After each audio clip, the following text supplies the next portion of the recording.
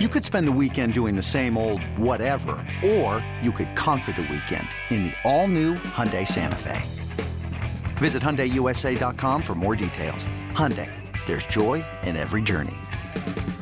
This episode is brought to you by Progressive Insurance. Whether you love true crime or comedy, celebrity interviews or news, you call the shots on what's in your podcast queue. And guess what? Now you can call them on your auto insurance too with the Name Your Price tool from Progressive. It works just the way it sounds. You tell Progressive how much you want to pay for car insurance, and they'll show you coverage options that fit your budget. Get your quote today at Progressive.com to join the over 28 million drivers who trust Progressive. Progressive Casualty Insurance Company and Affiliates.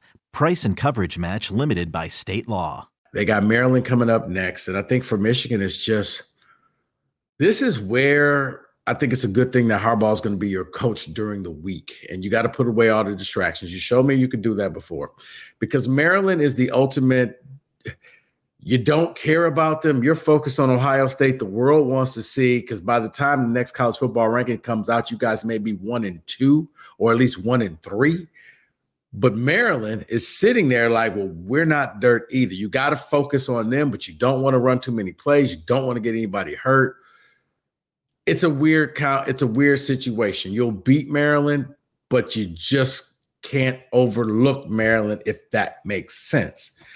But yeah, if you're Michigan, you handle your business. You fought through adversity. You did what you had to do. And the fact that I tip my cap to you if I had one on, running the ball on every play in the second half shows just how dominant that offensive line was. It showed that when the chips were down, we're just going to lean on the running back.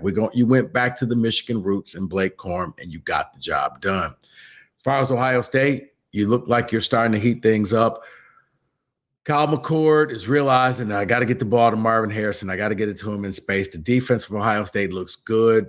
I think they get Minnesota next weekend, and then they're preparing to travel to the University of Michigan for the matchup that everybody's been waiting for.